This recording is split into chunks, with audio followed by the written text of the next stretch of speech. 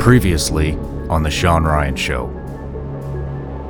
The leader of ISIS was Abu Bakr al-Baghdadi. I mean, I usually don't do good and evil when you're talking about your enemy. I don't think it's helpful. I think it colors your judgment. I've been here too long and I've been very sick, and it's very terrifying here. My name is Kayla Mueller. I need your help.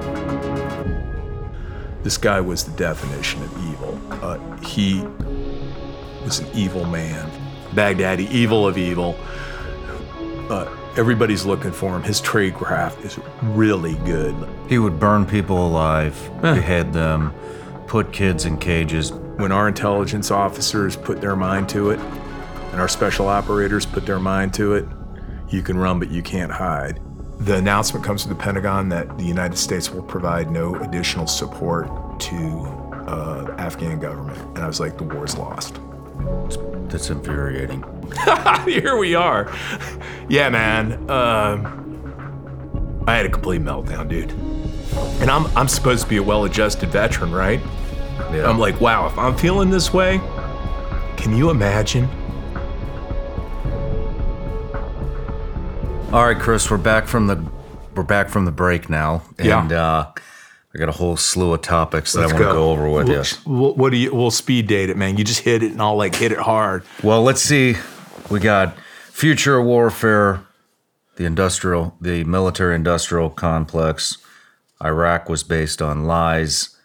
Energy weapons, January 6th, China, Russia. Oh, shit, we'll be done by what, 12:30 tonight? It might be. That's only about 10 hours. It might be. We'll get a good dinner. We'll get a good dinner. So let's kick it off here. All right. There is so much happening in the world right now, and with China, Russia, Ukraine, the border. Taiwan looks like that's about ready to kick off any day. The COVID, stuff that we're just kind of starting to move past, I think, that pandemic. And the U.S. dollar seems to be collapsing. I don't know if that's fear. I'm not a finance guy, but it's getting serious. This BRICS, Brazil, Russia, India, who else? China, South Africa, right? We have all the deals that have been made. The Chinese just negotiated the deal with Iran and Saudi Arabia, and then they just negotiated another deal with Brazil. It sounds like they're going to drop the dollar. What do you think is Americans, what is the United States' biggest external threat right now, in your opinion? I get asked that, and I always turn and I'm like, I think the biggest external threat is actually an internal threat. I think we're spending so freaking much money right now. We're just printing money. And what are we at? I don't even know how many trillions of dollars in debt we are. And I'm not a finance person either. But wow, checkbook in, money coming in, money going out, doesn't make any sense to me. And you can go to 110% of debt against GDP, nothing to worry about here. And when you get to 200%, usually your government's going to collapse, your economy's going to collapse. So I'm kind of right there right now, and I think the other stuff spins out from it, to tell you the truth. So until we get our house in order here, we're just getting taken advantage of. If we were looking at this as the as the opposition force, you and I were like, let's see how we should screw with America. It would probably be all the things that are happening now that in our nation, and also we'll go back to Afghanistan. I mean, the way we pulled out of there, everybody wants to say it was not everybody, but some people want to say nothing to see there. Just it's one of those things. But I really think that showed our belly to the rest of the world. What happens after that, Sean? You saw it. The Chinese start flying. Dude, they were flying.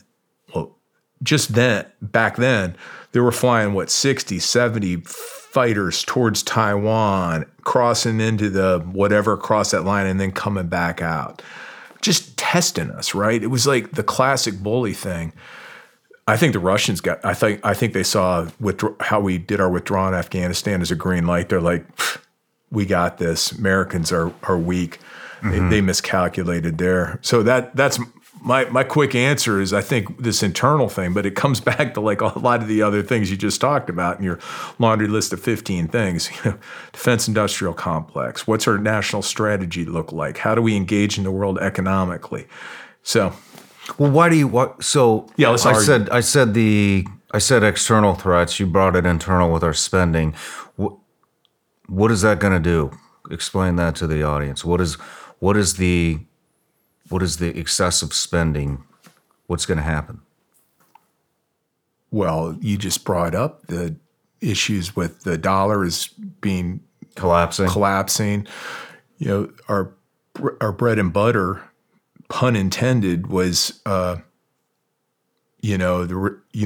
dollar was the reserve currency. You had David McCormick. He knows all this stuff. I'm like you. I just know that it doesn't sound right, and our greatest strength, I believe, is our economic power, right? I also think it's our informational power. I think the vision of America, of what we want it to be, that we all believe in, we don't always achieve it. I got all that. We can go on all day about that.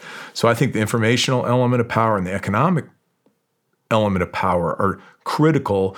You know, they call it the dime, right? Diplomatic, when we're doing strategy, when you're at the Pentagon or at the White House doing strategy, diplomatic, there are 4 tools of power: diplomatic, information, military, economics, right? And it's how you bring those together is what your strategy is. And obviously the first question is, what are we trying to do with the world, right? And that's why I thought the last administration was neo-isolationist, which was like, pull everything back in. Let's get our house in order here before we start going off and trying to fix the rest of the world. Because like your business people, what do you do when things are unstable and chaotic? You hedge. Don't put any bet too big on any one thing. Do a little here, do a little there, see how things work out. So I'm worried right now we're too heavily invested in the military, right? So the amount of money that we can spend in the United States, they call it discretionary spending, meaning it's not tied up in Medicaid, Medicare, or Social Security. The rest of the budget, like I looked this up online and it was the government accounting office, like 60% goes to the military. You can't even find out how much goes to information. Diplomacy's a couple percent, maybe 6%. Economics is Department of Treasury, really hard to nail that down. I'm like, let's go ahead and recalibrate a little and let's put more into economics. Let's put more into information. Let's put more into diplomacy. That's my thing. And so that's why I think it's incumbent that we're too strategic overreach, they call it. You know, we're engaged in too many places.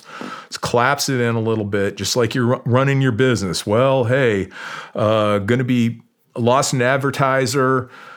My income stream's going to drop by this much. I'm going to have to make adjustments in something else. That's where I think we should be right now. Does that make any sense? Yeah. Or is that too like talking pointish? No, it does. And you know, changing course a little bit. You were just talking about the Chinese, Afghanistan. I mean, I feel like we missed a tremendous opportunity there with the lithium. The Chinese were there to negotiate those lithium minerals before. What was that about? Why didn't? Yeah. Was there? Do you think there was a big? Are you're thinking was there some sort of big play with all these companies, these corporate elements? Well, I'm wondering why we didn't make some kind of deal with the Afghan government on bringing that lithium to light and making batteries, especially with this big green initiative. I don't know if that was ever on the table. You would be obviously more previous to that information than myself, but it seems to me we missed a major business opportunity with the world by not utilizing the lithium in Afghanistan after we'd been there for 20 years. Then we leave before we're even out. China's there to negotiate the stuff with the Afghan government. Makes you wonder. I mean, do you have any insight on No, that? so the negotiations with the Taliban were really, really close hold, super close hold. I felt like I had a little bit of insight, but the guy at the time was this diplomat called Zal Khalilzad. He was doing that. I don't know who he was talking to, whether he was talking to Pompeo, but the details, I think you're onto something though. That's like the art of diplomacy is there had to be some way to do something with that because remember they identified that early on, the rare earth minerals in Afghanistan, like there's that deposit just up there on their border of China is just huge, right? Yeah.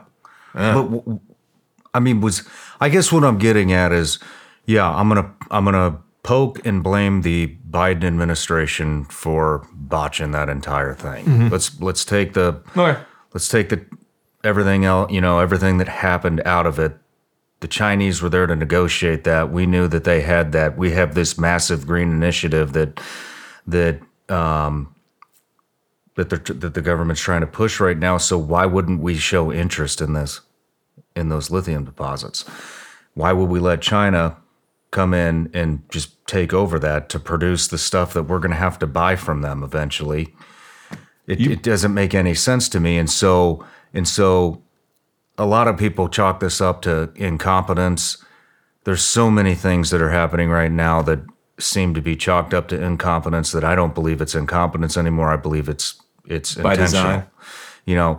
So what I'm kind of asking you is, at the end of the Trump administration, you were there, and there were two other administrations, you know what I mean, that could have done something with this, the Obama administration, the Bush administration. I mean, we have 4 administrations that had a hand in this. Was there ever, to your knowledge, any talk about some kind of a deal with Afghanistan to do something with all these lithium deposits? I thought there was early on when those deposits were identified. I don't know.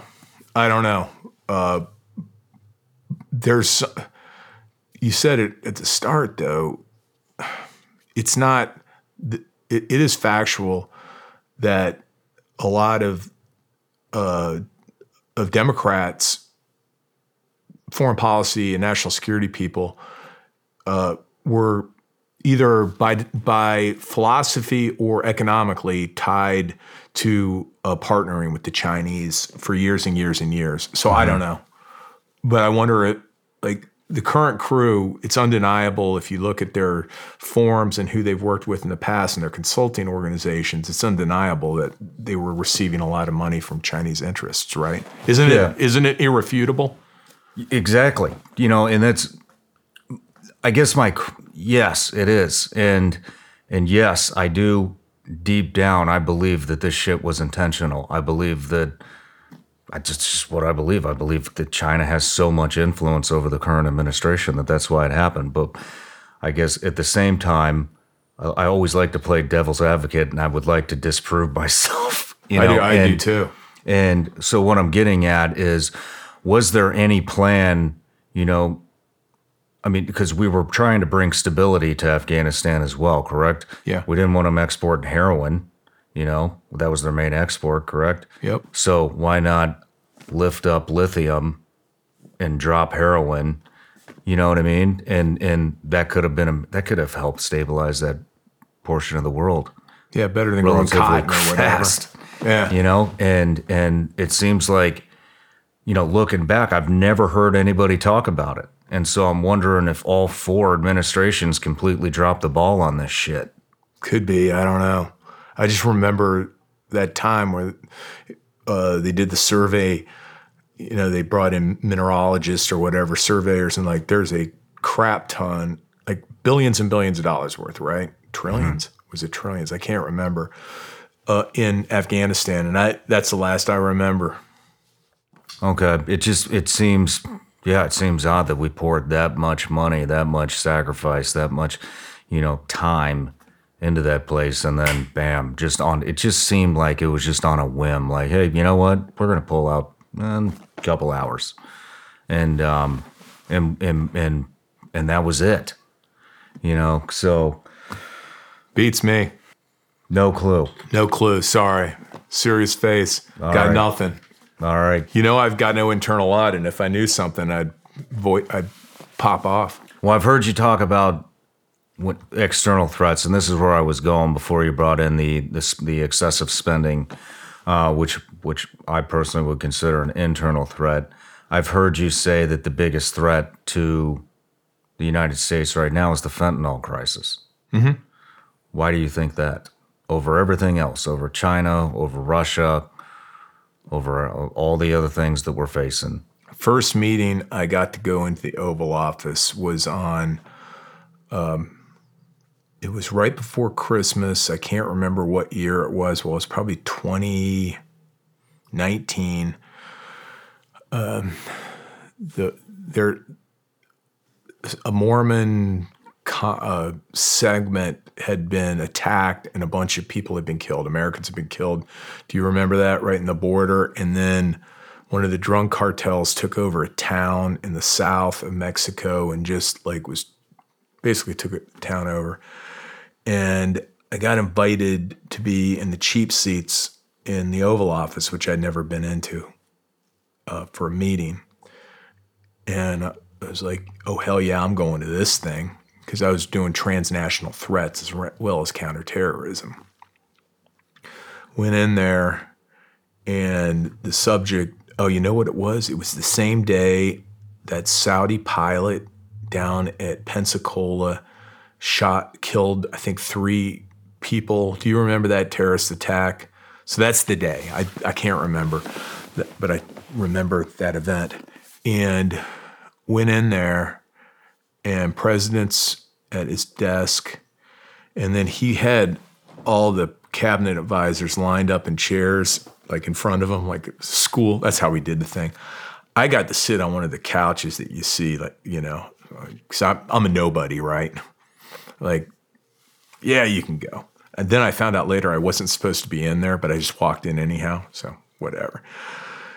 And at the time, the president said 77,000 Americans are being killed each year due to illicit drugs coming in from south of the border.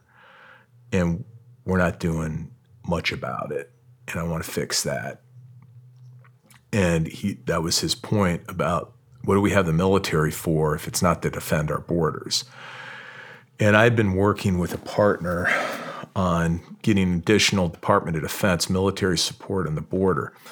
And one of the key things that the military wanted and the counter-drug people wanted was this simple radar. That if they had this radar, and it was expensive radar, but it doesn't matter, it's in the system, right? They wanted this radar, and that would help them see this whole different quadrant of the Caribbean to track aircraft coming in. And right now, we were kind of blind. The Department of Defense was like, we can't give you that radar. Like, why not? They said because we've pivoted and we're focusing on China, Asia, Indo-Pacific. Like, no. 77,000 Americans are being killed every year. That radar could reduce the amount of that. Fought them kicking and screaming. You would have thought that it was we were going to kick them out of the Pentagon or something. That was my first wake-up call, but the president brought up 77,000. Of course, it got politicized. Oh, this is just another play to shut down the border, build the wall, whatever the hell all that stuff was. But it wasn't. It was focused on the fact that how many Americans were killed in our 20-year war. Let's call it 6,500, 7,000. Vietnam War, 60,000? Every year, 77,000. You know what it is this year? You know what it is, 117,000. It's got to be over 100,000. 117,000 Americans died this year, primarily because of fentanyl, of course. Chinese produced, started there, although they're making the crap out of that now down south, aren't they? Well, China's sending in chemists to teach these cartels how to make that shit, and supplying and bringing the supplies to make it. Isn't that inherently governmental function for the military, is to secure our border? Am I missing something here? That's what I'm saying. That's exactly what I'm saying. Am I missing something? But then you get the military. It's like, oh no, we have to focus on, high-end war fighting, near, what do they call it? Great power competition. That's what the buzzword is now. We have to focus on great power competition. We have to focus on Asia and Indo-PACOM and China and all this crap. And I'm like, no, the threats coming in across our border to the south, let's use our military capabilities to defend against that's killing this many people. So I'm still like gobsmacked about like why we're not doing more. And then, the military command that kind of is responsible for the border. There are two. One's Northern Command, which is kind of border, but the other one is called Southern Command, which is in Miami, that does Latin America. They're the most under-resourced command. Like all the money goes to the Middle East and goes to the Pacific, and these people get table scraps. But there's something interesting happening down there, Sean. And if you don't mind, the innovation piece. They have no money, and you talked about it earlier. When you don't have any money, you have to figure stuff out. They are doing the most interesting things with artificial intelligence, machine learning, data analytics.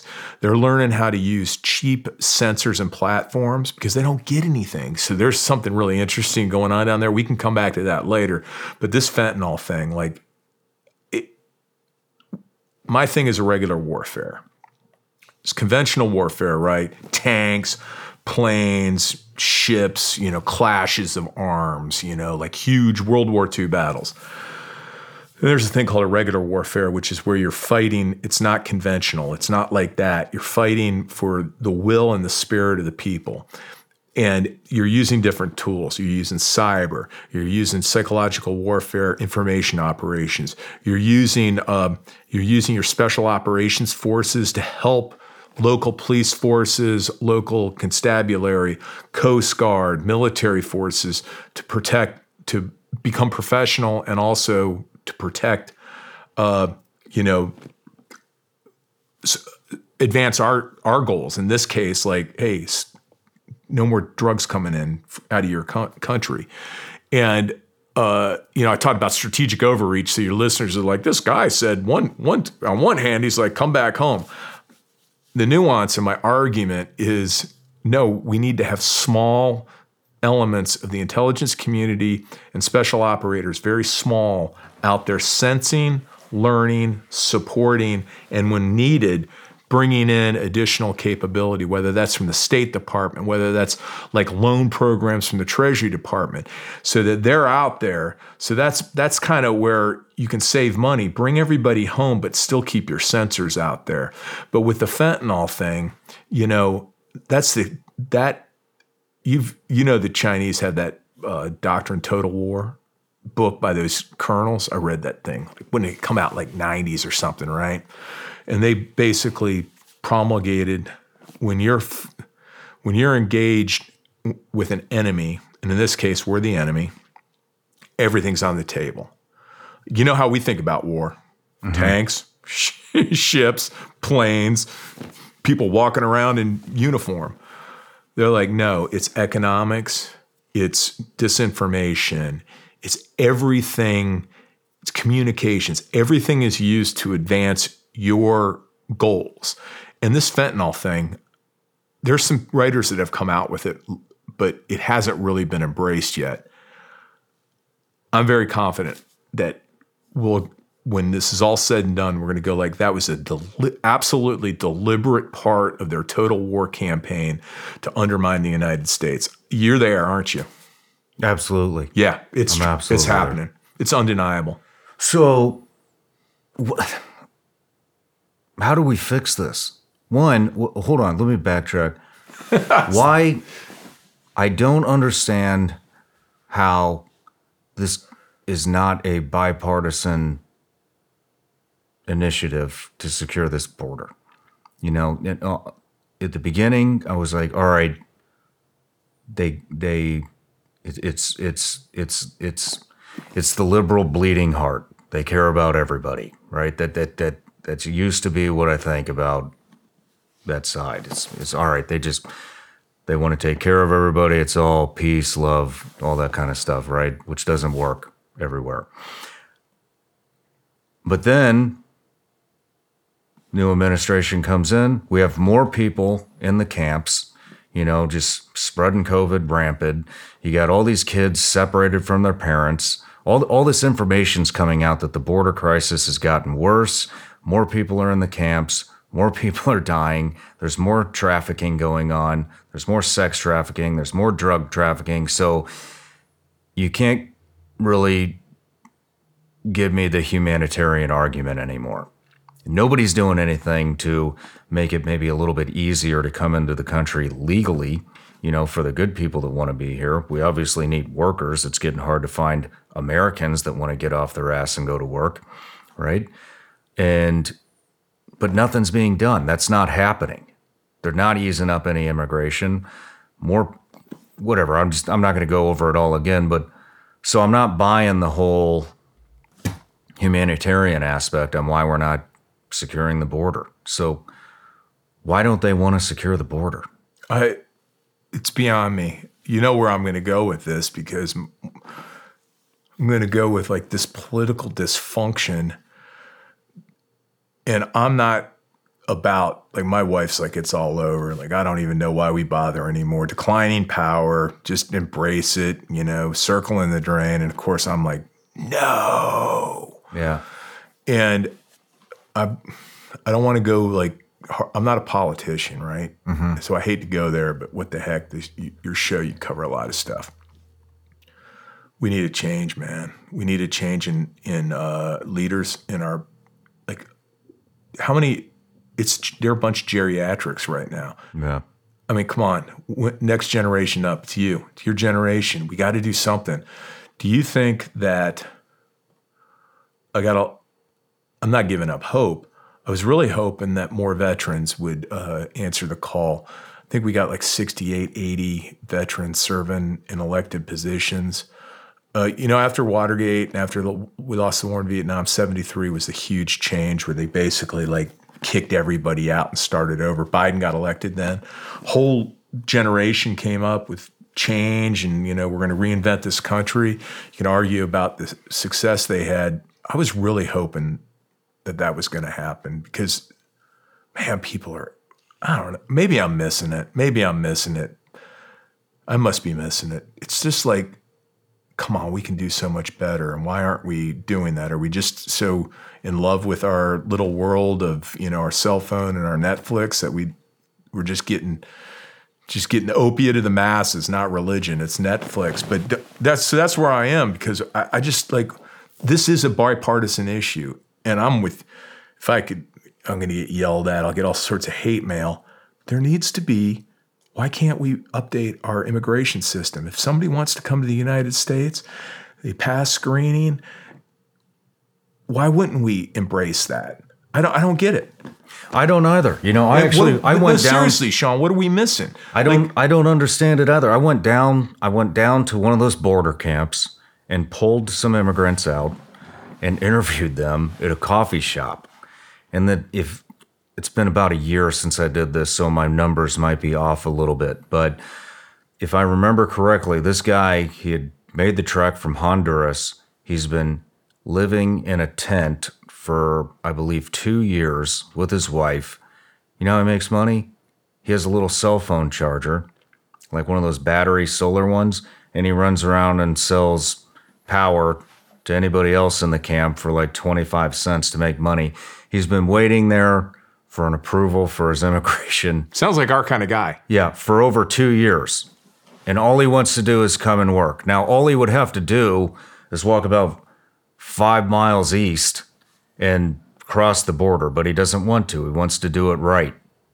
And so in my mind, I'm like, that's two specimens out of the entire camp. You know what I mean? But what I'm saying is, we see it.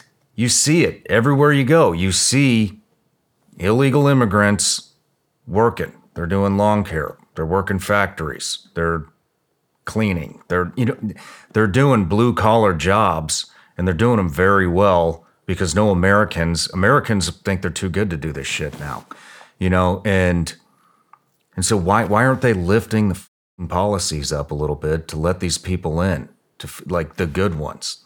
And yeah, maybe there are a lot of good ones coming in illegally, but make them, like, bring them in legally. That's more tax dollars, right? But they're not doing anything. There's nothing happening.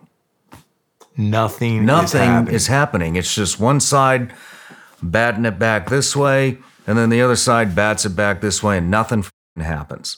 And so I just don't understand any of it. But did you have a plan for this? For the border? For the fentanyl crisis? So it was really, really developmental. But I was very much involved with some other people in what would this look like, because we've done this before. Remember, probably the first use, was it Delta Force? Their first kind of coming out was it Pablo Escobar? Who was the Colombian that Escobar. Was it Escobar? Remember, we had people down there for years helping, assisting with the search. And so that's another one. Like, isn't this a special operations mission? I'll tell you what, fellas, men and women in special operations right now are sitting around sitting on their hands, bored to tears. So we go from, just burning down the entire organization to now we got the next generation who came in because they want to go deploy, sitting on their hands. And I said, so we've got a threat to the South. This is an ideal use of all these things we've learned in counterterrorism about manhunting and how to, and because really manhunting can be applied to so many different things, fentanyl, drug distributors, it's networks, right? It's networks. You know this. It's figuring out networks. We've mastered that. Our special operations forces have mastered that. Why isn't this a mission for them? Why not go down? Now, Mexico's a different problem, because that guy's taken over that damn country. What's his face? AMLO? That guy's becoming a dictator, but that's neither here nor there. And so they're very nationalistic. We don't want your help. You just screw everything up. We got a drug war because of you guys. All this stuff they say. I believe that to a point, but not enough. There's other stuff going on there, right? A lot of people getting paid, obviously. But the rest of the world, rest of Latin America, why wouldn't we use our military capabilities? Sensors, come on, man. We can track those submersibles. Have you ever seen any of those? I haven't. The homemade ones? Oh my gosh, like the homemade subs. Yes, I have seen them. Whew. That's some innovation there. Yeah. We can track all that stuff, right? But we made a decision not to put the resources against it. And I don't know why we have made that decision. Our goal, our plan, and where we were going was to dedicate more resources, military resources, as well as judicial. At the end of the day, judicial branch, DOJ ended up doing a lot, but we thought that we could accelerate and we could amplify their legal means through intelligence collection, training of local forces, and interdiction, and change the narrative. But you brought it up. Shit was coming across from China. We had all our stuff. It was so funny. We'd have all our sensors. We had this thing set up perfectly for marijuana and cocaine and all that crap. And then all of a sudden you got freighters coming across that are commercial freighters that are not part of the sensor and assessment network, right? So we had to rejigger that. So that's where we were going with this, The president said some very, very provocative things during these discussions, and everybody took him at face value. But, the president he's a real estate guy. And he's New York. So he's always going to challenge you. And he was like the classic old boss I had growing up. I don't know if you had him, that would always be challenging you. But if you stood up and you answered, they were just checking your homework. And he'd say some provocative stuff. I'll tell you what he said. It's already public. He goes, hey, you guys got all those cruise missiles, got all these great fighter aircraft. Why don't we just go bomb all these drug labs? He asked a question, why don't we? Well, Mr. President, we absolutely can do that. Be a violation of a sovereign nation. We probably have enough intelligence that we can. There's going to be a lot of collateral damage and going to be a lot of blowback on that. We're going to kill some innocent people and whatnot. Yeah. Okay. Just asking the question. I think it's a good question to ask, isn't it? Yeah. We've got all these precision-guided munitions. But right? at least it's starting a discussion. Yeah, but everybody, like, he's crazy. He wants to bomb Mexico. Yeah. No, he was pushing you. I mean, why isn't this at the forefront? There's this disconnect between Republicans and Democrats, and everybody knows it. We're dividing. It's fucking ridiculous, But what do we hear? We hear how bad the poverty is, the homeless situation, the deaths. 100. What'd you say? 117,000. 117, I want to say. Last year. And supposedly, who doesn't want to be on the humanitarian mission for our own country, right? Well, you want to fix the humanitarian problem that we're having right now, then you fix the fucking fentanyl crisis. That takes care of a lot of the homelessness. That takes care of a lot of broken families. Could you imagine like if we had a leader that just described it the way you did, that we're going to come together as a country and, just the way you described it, where do I sign up? My kids would be like, yeah, I'll go do whatever I need to do. Where do you need me? Need me to work in here? You could absolutely rally. Couldn't you rally the country behind that? Or are we just dinosaurs? So. You're younger than I am. I would think so. That's what I want, but nothing is happening. And so let's dive in. How would we fix it? Would we fix our border in Mexico, or would we fix our border by operating within our own border? You got to push it out, and that's why you can criticize me for like, oh, you want a strategic overreach. Strategic overreach is when you're doing stuff in places you don't need to be. This is clearly not one of those cases. So, and I'm not gonna we can't boil the ocean, like, oh, if there was a better economy in El Salvador, there wouldn't be all these problems here. So, you can only do so much, but we have the resources. Let's see, is it $868 billion a year goes to defense? $868 billion with a B. So let's just call it $1 trillion, because you throw in all the intel agencies and we'll call it $1 trillion. So we can't shift resources to a more holistic, and I'm not saying like, oh, we need to have childcare facilities on every block. We need to provide a job to everybody. That's not what I'm saying. But selectively, targeted program, I bet you the network analysis, we can find out where the key nodes are to either attack kinetically or to attack with programs, money, people. I just bet you we could. But come on. It starts with interdiction. If you can get, that's the problem is, with this fentanyl, holy crap, you can get it's so easy to hide. I don't even think we would need a covert action. Look, the Nord Stream pipeline just blew up. Nobody knows who did it, right? Maybe it was us. Maybe it was somebody else. I don't know who the hell it was. But why can't we go back to the old school days, like the OSS, and things like, what are all these transactions going in? Cash.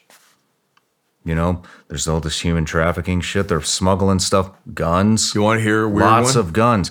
Why can't we maybe, I don't know, put some kind of device in the weapon? And so totally doable. All this shit is doable. There's Sean, just as much. You're triggering me. You're triggering. There's just as much going from the U.S. into Mexico. Well, I guess I shouldn't say there's just as much because I don't know, but there's a lot of things, money, people, guns smuggled into Mexico from the U.S. that we could, I don't know, maybe plant something in, knowing where it's going, and then that location is now done. If we don't have to, we don't take accountability for anything in this country anymore. Why the hell, you know? You're triggering me because I got really deep into this planning stuff. Like, went to a real dark place. I'm just learning everything I can. I'm talking to everybody, any organization in government. And you brought up gun flow. That was one of the biggest issues. And the Mexicans would be like, you guys just let guns flow into our country. Not my problem. All right, check this out. And I won't tell where, because then I hope it's been fixed. Something as simple as license plate readers. So it was a state that will remain nameless. Border crossings had license plate readers for all vehicles coming from America crossing in. Then you could do pattern recognition by seeing what came back out. And they'd put it in the Googleator and figure out, like, holy shit, here are 15 vehicles that clearly are doing something illicit. We don't know what it is, but now we're going to go ahead and focus on it. You know what happened? Had to remove those cameras facing north because some lawyers decided that could be interpreted as a violation of American civil liberties and illegal search. Dude, I'm not making this up, man. I hope it's been fixed by now. But so that was where we were. Okay, we need to get that fixed, number one. Here we have these huge ideas, right? We're like, oh my gosh, we can interdict here. We can do all these things. We can play these cartels off against each other, doing all that stuff. And it came down to, like, you go down there and talk to an officer on the border. Like, what do you need? Like, can we just get those cameras back north? Something as simple as that. So you kind of triggered me on the gun flow. I don't know if it's any better now, but we didn't get it solved. Yeah. Is there anything else we can do to fix this, or do you think it'll ever be fixed? What do you think about the idea of legalizing drugs? There's an argument saying that would end this. Man, I don't know. I'm still jury's out on that one for me. Marijuana's legal in DC now. I'm kind of libertarian. I don't care. You know, I'm like, do what you want. I don't think it's a big deal. But then to legalize drugs, I just got instinctually, it's kind of this iconoclastic libertarian. I'm kind of like, I'm not a libertarian, but kind of, do what you want. Just don't do it so you screw with me or my family. I don't give a shit what you do in your home. My instincts are to say yes initially, but aren't they rolling back all their legalization stuff after how many years? Yeah, honestly, I have no idea. I don't know, man. The war, they talk about the longest war was the war on drugs, right? And we haven't clearly, that's the thing, we're losing that one too. Could we do something about it is your answer. I think if we mobilize, I think we can. I absolutely do. Well, why haven't we done it already? I can hear the counter argument. I don't think we really tried. No, I don't think we have either. It's kind of half-assed, just enough to keep the politicians so they can get reelected. All right, that sounded pretty cynical, didn't it? Yeah, I mean, I believe you had mentioned this ties into the industrial military complex, or the military industrial complex. Yeah. How is that? Well, just the deficit spending and the fact that we're spending so much on defense. I think some people argue with me, but I think right now we're spending more money in peacetime on the military than we ever have before. You get this counter argument. They're like, but you have to understand, Chris, the economy's bigger. So the way we should measure defense spending is a percentage of gross domestic product. I'm like, okay, we need to have a flat rate. Right now it's at 2.8%. We need to increase to 3% regardless. Now, I love that when that's a cute approach for them that advocate for this. This is all the rage right now. It should be a percentage of GDP because that's how we should calculate this. Now, if GDP falls, I want to see what they say. Oh, it's good as long as GDP keeps going up. But what happens if you have something happen and you have a donut hole and we collapse for COVID or something like that, GDP drops? What are they going to say then? Because their budget's going to go from $1 trillion a year to $800 billion, and they're going to scream bloody murder. But the point of that is, you're talking about the future. You're talking about China, Ukraine, all this stuff. I just think we're organized incorrectly as a military. We're still in this industrial age, huge aircraft carriers, $14 billion a copy, planes, F-35, $1.5 trillion, life of the program. That's not the future of warfare, right? Right now, sensors and the ability to target and take down offensive weapon systems is so cheap now, right? That's would you want to fly a helicopter over Donetsk right now? No. Why not? I know, you know what I'm saying, right? Yeah. Because some dude's going to jump out of a dugout or from a garage and shoot your ass down so you're flying. What's an Apache go for? Well, let's use what they're flying. They're flying Russian made. I think those things go for $18-20 million a copy, right? They hear that crap. Some kid's just going to jump out with a shoulder fired missile and drop you unless you're flying at 25,000 feet, and then you can't do anything, right? If you're at 25,000 feet, can't even see your target, right? So if you're flying low, you are going to get shot down, right? Mm-hmm. End of story. So how do you counteract that? We're changing from the power of the offense, World War II, everything, Blitzkrieg. We're going back to World War I, where defense is more powerful. And it always rotates, that. It always flip-flops back and forth based on technology, tactics, strategy, and all that.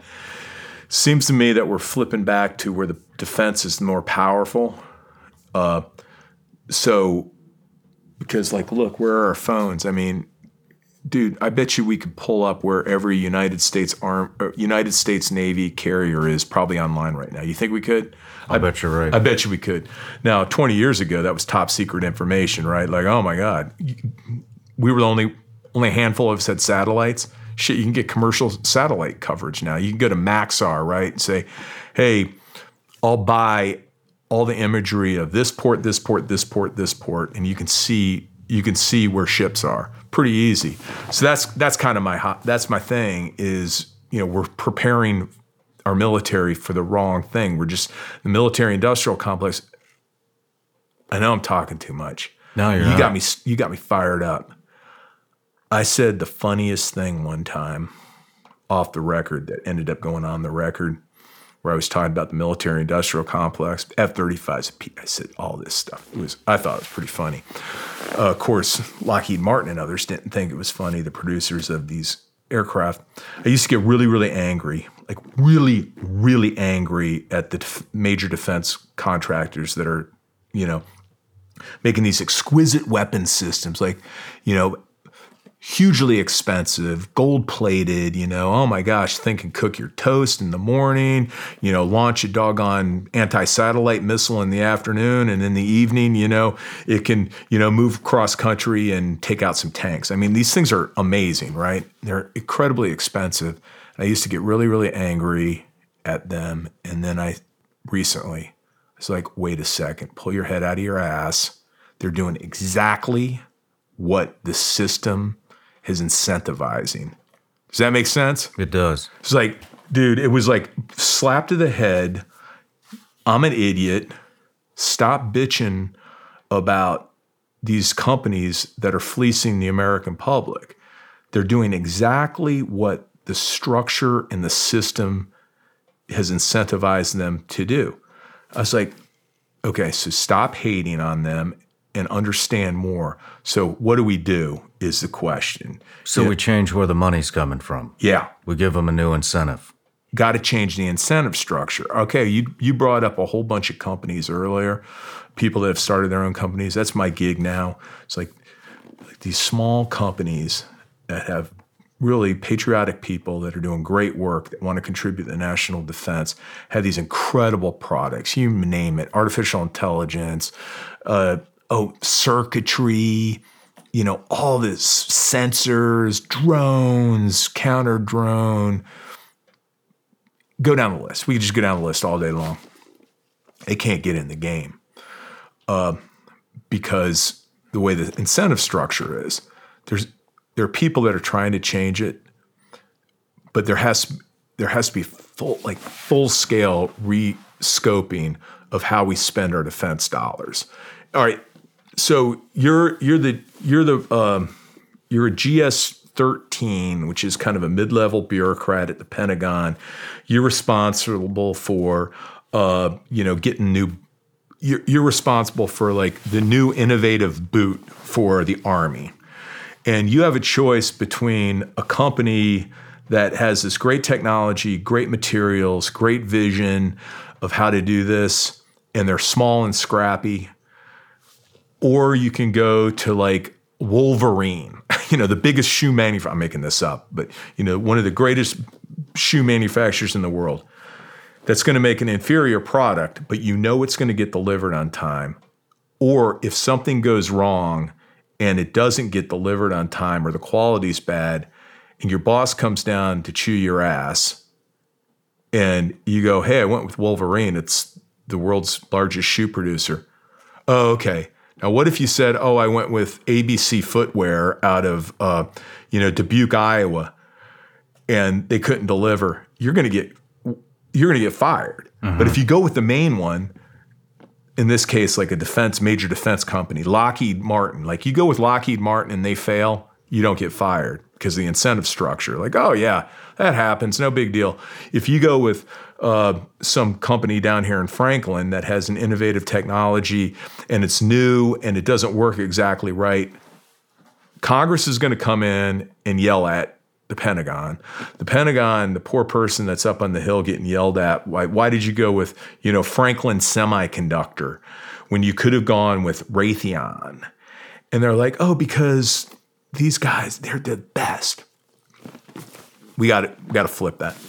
Did that make any sense, or was that too dorky? I think it makes sense. But you're saying go after the most innovative. Change your incentive structure too. Allow the program, the person in the government that is cutting the contract, allow them to fail once in a while, and don't fire them. And work with the smaller companies and set them up for success. Yes. I mean, so there needs to be some type of liaison network between business and government, rather than just Raytheon, Lockheed, Boeing. What's the other one? Doesn't Raytheon, yeah. But that's what I was trying to get at. Makes a lot of sense. A lot of sense. What do you think the future of warfare looks like? Anybody that predicts is full of shit. Well, I mean, but you got to make some assumptions, right? Well, we had spoke a little bit offline about it, and I was going to give you my answer. Oh, okay. Well, we're seeing warfare. I believe we're seeing warfare right now. I believe we're seeing a huge propaganda war. We had spoke. Well, let's hear what you have to say. No, I want to hear what you guys. As far as warfare is concerned, I think we're in the middle of a war right now, and right. I think people don't realize it. I think the fentanyl thing is part of the war. I think the buying our politicians out is part of the war. I think the TikTok and propaganda thing that's going on is part of the war. I think the disinformation thing is part of the war. I think all the bots that are interacting with social media outlets is part of the war.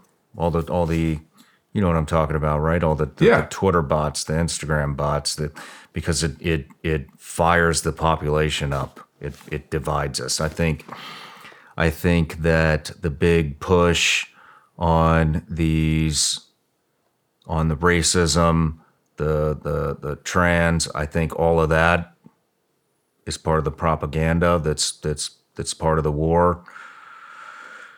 And I think we've spoken about this earlier and we'll get into it again. I think that there's a possibility that all of these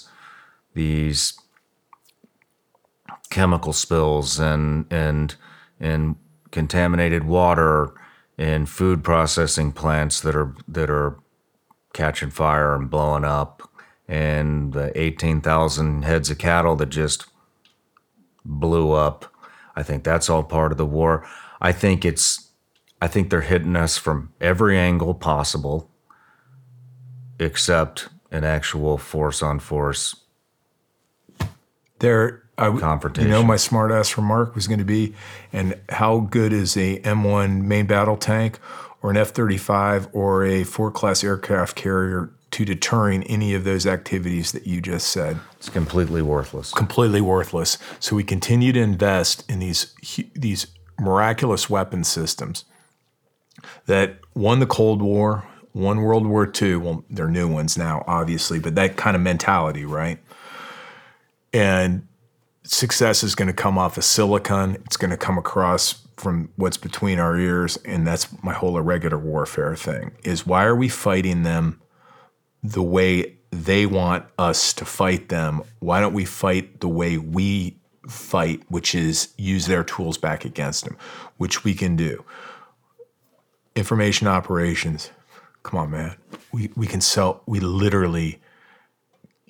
can sell soap to people that don't need soap, or that's a bad example. I wasn't going to, I'm trying to be careful what I say because you don't want to say something crazy, but we can advertise, we can sell you whatever, right?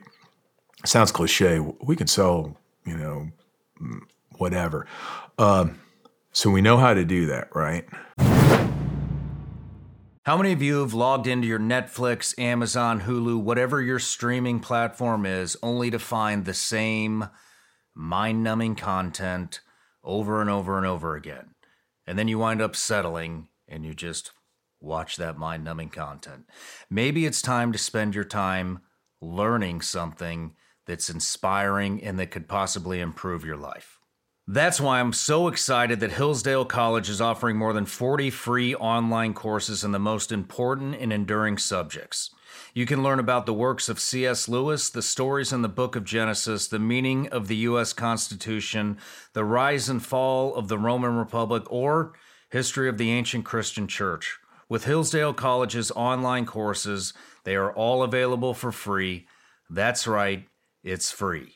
I personally recommend you sign up for American Citizenship in Its Decline with Victor Davis Hanson. In this 8-lecture course, Dr. Hanson explores the history of citizenship in the West and the threats it faces today. Threats like the erosion of the middle class, the disappearance of our borders, the growth of an unaccountable deep state, and the rise of globalist organizations. The course is self-paced so that you can start whenever and wherever you want. Start your free course, American Citizenship and Its Decline with Victor Davis Hanson today. Go right now to hillsdale.edu/SRS to start. It's free and it's easy to get started. That's hillsdale.edu/SRS to start. hillsdale.edu/SRS. Those of you that have been around SRS for a while know that we take mental health very seriously here. So seriously that in almost every episode, you'll find a segment where we discuss how to improve your mental health. And part of improving your mental health is keeping your mind sharp. And part of keeping your mind sharp is giving it the fuel that it needs to balance energy, focus, cognition, and just regenerating your brain. That triggered me to go on a journey to find the supplement that supports brain health with the cleanest of ingredients on the planet. And I found it. I was actually going to start my own company and do this, but I found Laird Superfoods. I've partnered with them. Now I'm a partial owner, and I really believe in these products. Here's my favorite product. Performance Mushrooms by Laird Superfoods. brain fuel. You can put this in your coffee, you can put it in your tea, you can drink it raw, you can mix it with their greens, you can do all kinds of stuff. Bottom line is, this is the best possible supplement with the cleanest ingredients, all sourced in the United States, that supports brain health. And here's 2 other products that I'm a fan of. Laird Superfoods Creamer. Guess what? Contains functional mushroom extracts. Put this in your tea or coffee. And most of you know I'm not a caffeine or coffee drinker, but a lot of you are, and they just happen to have Laird Superfoods coffee, organic Peruvian coffee with, you guessed it, functional mushrooms that support and regenerate your brain. Go to LairdSuperfoods.com. Use the promo code SRS. You'll get 20% off. Guys, this is the real deal. These are the finest of ingredients. Check it out. LairdSuperfoods.com. Promo code SRS. 20% off. I want to give a big thank you out right now to all the Vigilance Elite patrons out there that are watching the show right now. Just want to say thank you, guys. You are our top supporters, and you're what makes this show actually happen. If you're not on Vigilance Elite Patreon, I want to tell you a little bit about what's going on in there. So, we do a little bit of everything. There's plenty of behind-the-scenes content from the actual Sean Ryan Show. On top of that, basically what I do is I take a lot of the questions that I get from you guys, or the patrons, and then I turn them into videos. So we get... Right now, there's a lot of concern about self-defense, home defense, crimes on the rise all throughout the country, actually all throughout the world. And so we talk about everything from how to prep your home, how to clear your home, how to get familiar with a firearm, both rifle and pistol, for beginners and advanced. We talk about mindset. We talk about defensive driving. We have an end of the month live chat that I'm on at the end of every month where we can talk about whatever topics you guys have. It's actually done on Zoom. You might enjoy it. Check it out. And if Zoom's not your thing, or you don't like live chats, like I said, there's a library of well over 100 videos on where to start with prepping, all the firearm stuff, pretty much anything you can think of, it's on there. So anyways, go to www.patreon.com/vigilanceelite, or just go in the link in the description. It'll take you right there. And if you don't want to, and you just want to continue to watch the show, that's fine too. I appreciate it either way. Love you all. Let's get back to the show. Thank you.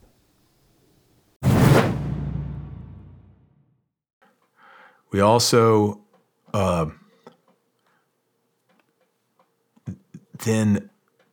so all the tools they're using against us, we can actually do as well, right?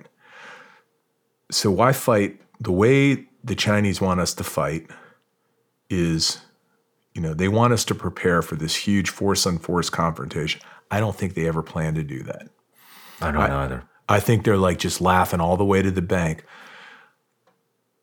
Americans, they're like, we have hypersonic missiles. Now, I think going to Taiwan, they're going to have a conventional thing get there, right? I mean, that's going to be old kind of D-Day thing, whatever. Let's take that one. But when we get to competition worldwide, it's like they're using money.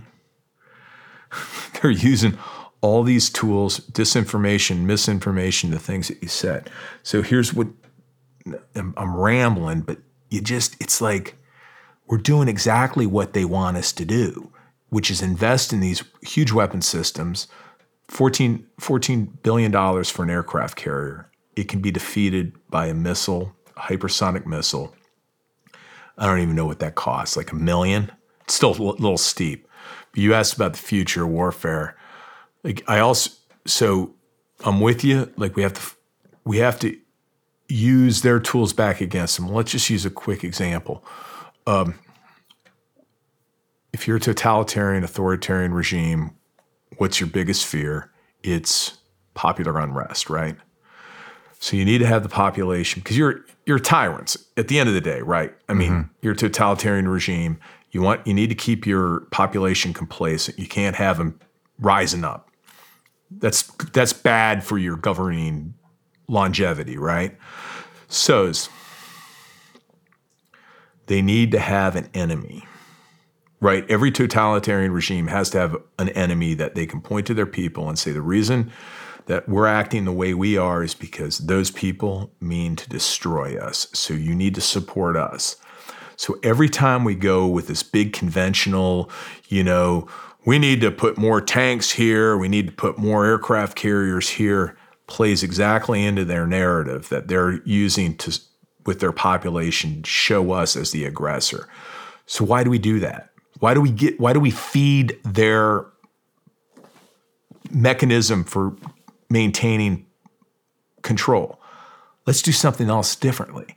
Let's not use that. Let's use, there's a huge population in China that is wants to break away. Why don't we support them? Why don't we use can I give you a quick one? Here's one for you. The COVID thing, when that broke, I was at the Pentagon and I was in charge of information operations as a civilian. And the Chinese right away just started hammering us. There was this one thing where they accused an athlete, an Olympic athlete that was an American soldier. I can't remember how they did it, but somehow she'd traveled and they blamed it all on her or some crap. And you could see the disinformation coming out, you could just see it real time. And they were using the bots. I mean, they were just flooding the zone with wrong, incorrect information. You want to know how long it took for us to respond? I went to the first meeting. 30 days after. What really triggered it, I forgot the details, but it was when they accused this woman soldier that was in the Olympic training program, a bike rider, I want to say. As soon as they blamed her, it became my problem because now it was a military person. Before it had just focused on other stuff. So now we, the Pentagon, have skin in the game. So we got involved. I went to the first interagency messaging meeting, and it's all online, of course, because we can't get together, Zoom call or whatever.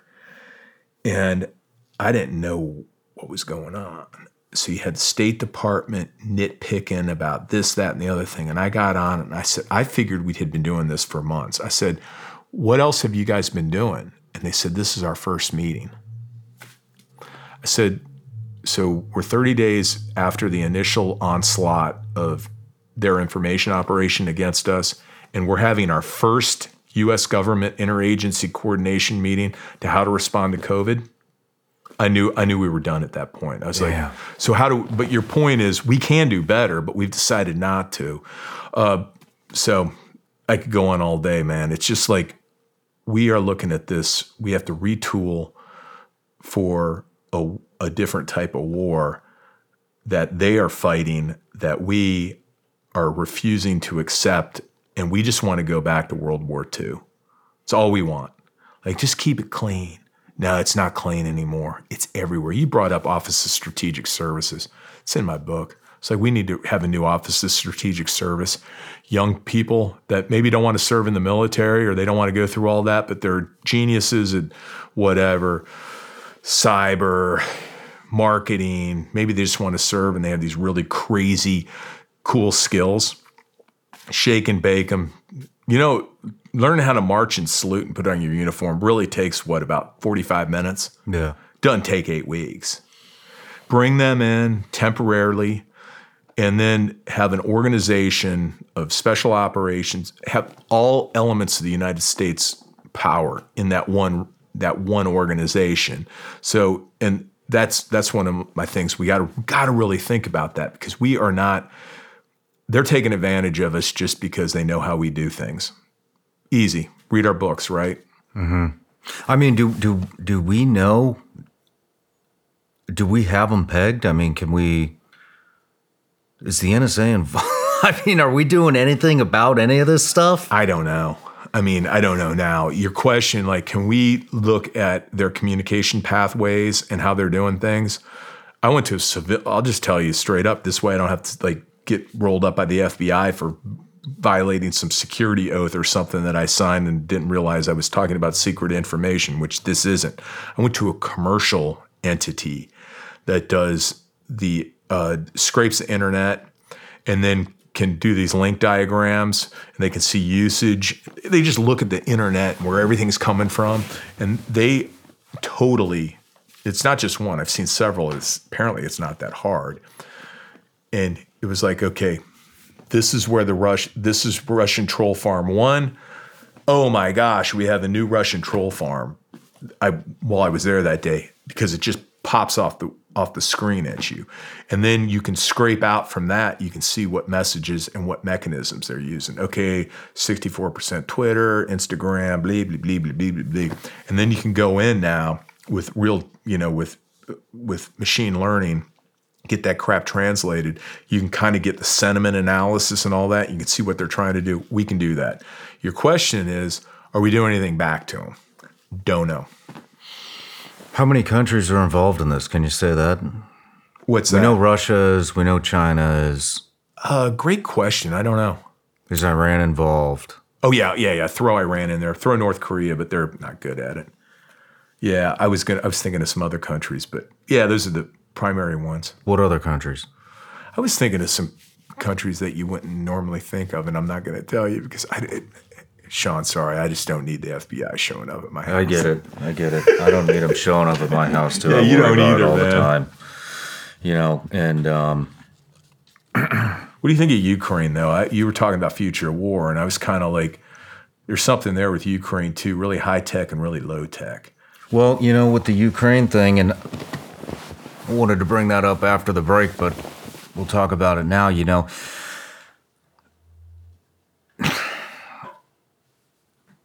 I don't know. I have mixed feelings on it. I've heard multiple different perspectives. One of the best perspectives I've heard, which I had not thought of, was from this guy that was on the show a couple months ago, Andrew Bustamante. He's a CIA spook. I watched it. You did.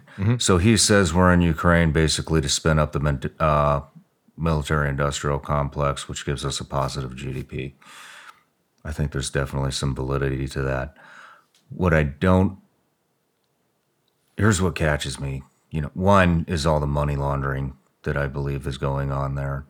2, they just pegged this, 21-year-old National Guard who had, for some reason, a 21-year-old National Guard. For those that are listening, the National Guard is basically, if you're 21 in the National Guard, you went there to get free college money. Right. That's it. And probably the best you're doing is you're doing gate guard and cleaning up the latrines. You're not like sitting in with the 4-star generals talking about the future of war. If you really wanted to serve the country in a full capacity, then you would just go active duty. But and that's not a hit on any National Guardsmen, but you're not all in if you're in the National Guard. We'll just put it that way. Why does a 21-year-old in the National Guard have access to top secret information? And in that, I don't know what all was in that top secret information, but one of my former colleagues at CIA, who I trust immensely, came out and sifted through these, whatever was leaked, said that the media has been reporting that the Ukrainians have only lost 17,500 casualties. Russia, they reported, lost 75,000 casualties. That's what's being fed to the media.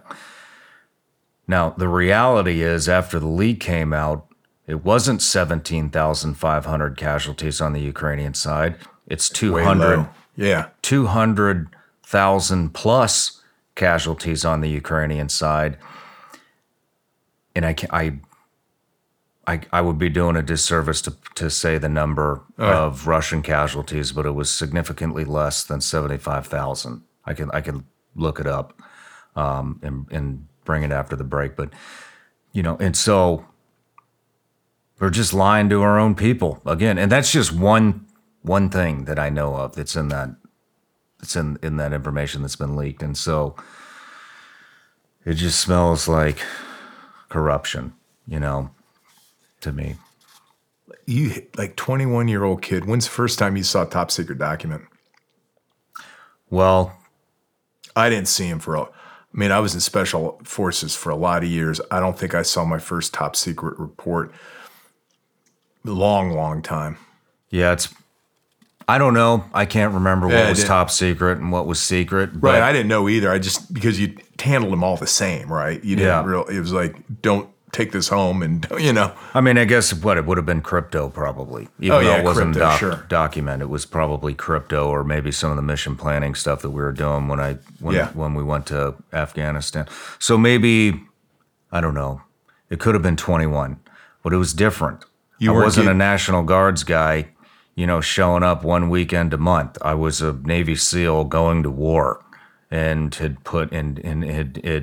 had definitely dedicated a lot of time and effort to be able to serve at that capacity, and so, I mean, that's. Do you think that stuff was really out online for months and months and the U.S. government didn't pick up on it? I think that's true. What stuff? The 21-year-old kid, they say he posted stuff on Discord or one of these chat rooms, their private chat room, and they say that he had started posting stuff months and months ago, and then they only found out about it when somebody they had their private chat group. One of the people moved it over to a bigger platform, and that's when it became exposed to the rest. That he got caught. I don't know if that's true or not, because I'm sitting here going, how much after Snowden and all that? How much money did we spend to clean up? You remember, like, oh my gosh, you couldn't have a thumb drive anymore. You had to have 18 authentication sources. You had to have this key thing, Yeah. and we did that, and we had top secret documents out in the ether for months and months and months. I don't know. Yeah. If that's true, who's accountability? Nobody, some poor, E6 is going to get fired over this. Some junior sergeant who signed off on the guy's CAC card so he could access the facility is going to get fired. Yeah. I mean, what do you think about it, though? Are we there to spin up the military-industrial complex, or are we there to cover up corruption, or what are we doing? In Ukraine? Yeah. I'm all right bleeding the Russians, to tell you the truth. Are we there to bleed them of their resources? Yeah, I'm all right with, and I know a lot of people like, oh, we're spending all this money. It's $30 billion. We haven't spent near that.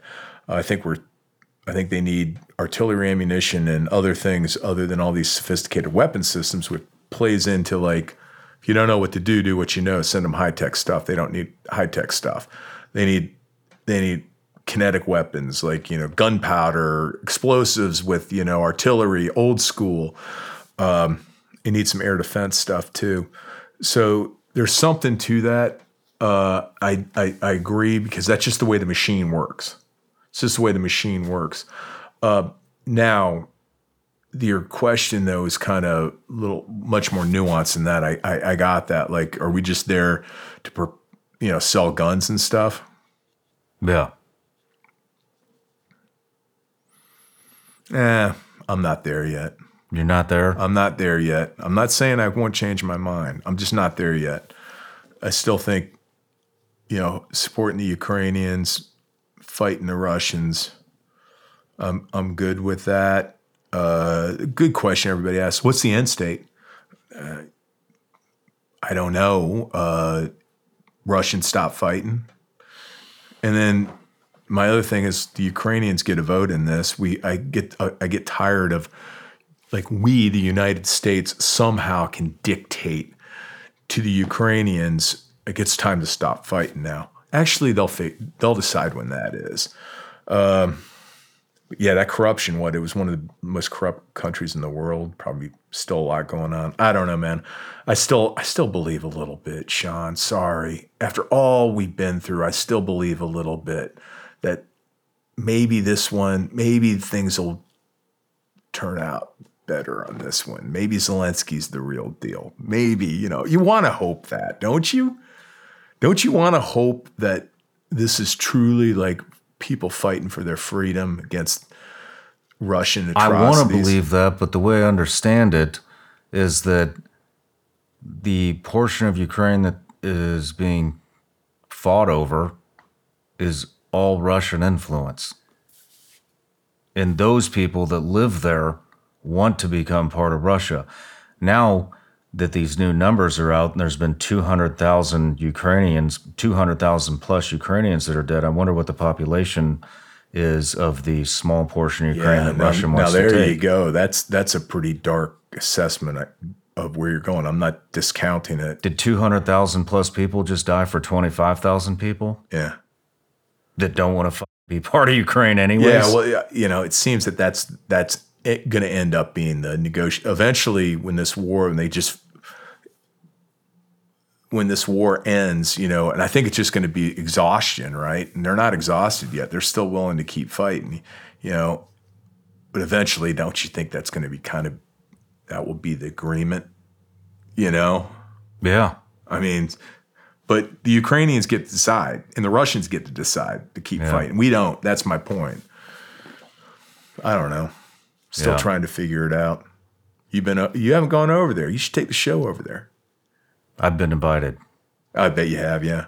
But yeah, I mean, I want to keep the hope, I want to keep the hope of a lot of things. I got a 19-month-old boy I'm trying to raise, and I would like to see the country not go to complete shit before, But